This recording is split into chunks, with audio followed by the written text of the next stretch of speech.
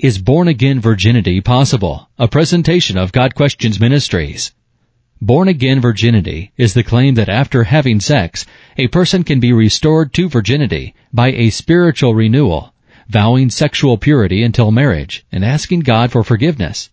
Some women have taken the idea of born-again virginity so far that they have actually had surgery to physically restore themselves to a virgin physical sexual state.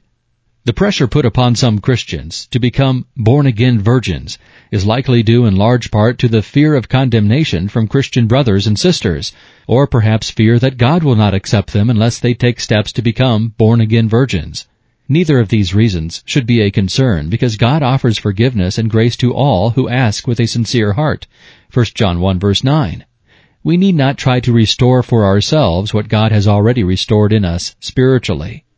The Bible says that when we are born again, we are new creations, and our old selves are dead and gone, and we have new life given to us by the Holy Spirit of God. 2 Corinthians 5 verse 17. This means that God chooses to no longer remember our past transgressions, Jeremiah 31 verse 34, including losing virginity before marriage. Our sins are as far away from us as the east is from the west, Psalm 103 verse 12. There is absolutely no doubt that God will forgive sex before marriage.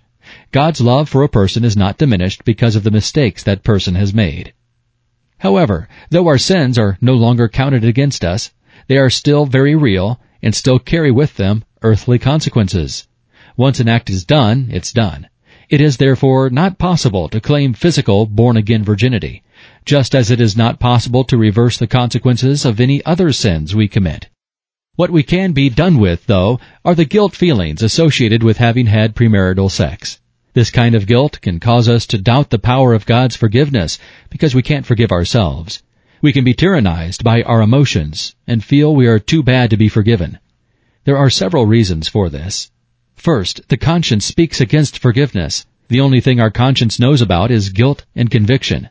It knows nothing of grace and mercy.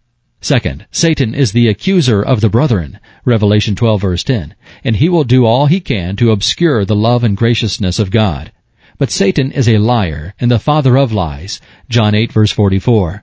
Once we recognize that it's to his advantage to keep us incapacitated and immobilized by our guilt feelings, we can reject his lies, cling to the promises of Scripture, truly believe that we have died to sin, and begin to live for God in Christ, Romans 6 verse 11.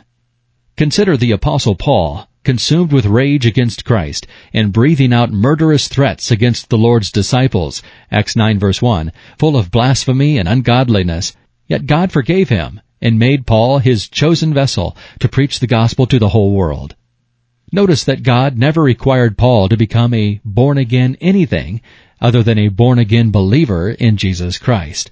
Paul goes on to tell us that although some of us were sexually immoral, idolaters, adulterers, male prostitutes, homosexual offenders, thieves, greedy, drunkards, slanderers, and swindlers, in 1 Corinthians 6 verses 9 through 12, yet through the infinite goodness and free grace of God, we are washed from the filth and guilt of our sins, justified by the righteousness of Christ, sanctified by the Spirit of Christ, and decked and adorned with the precious grace of Christ, holy and perfect in the sight of God.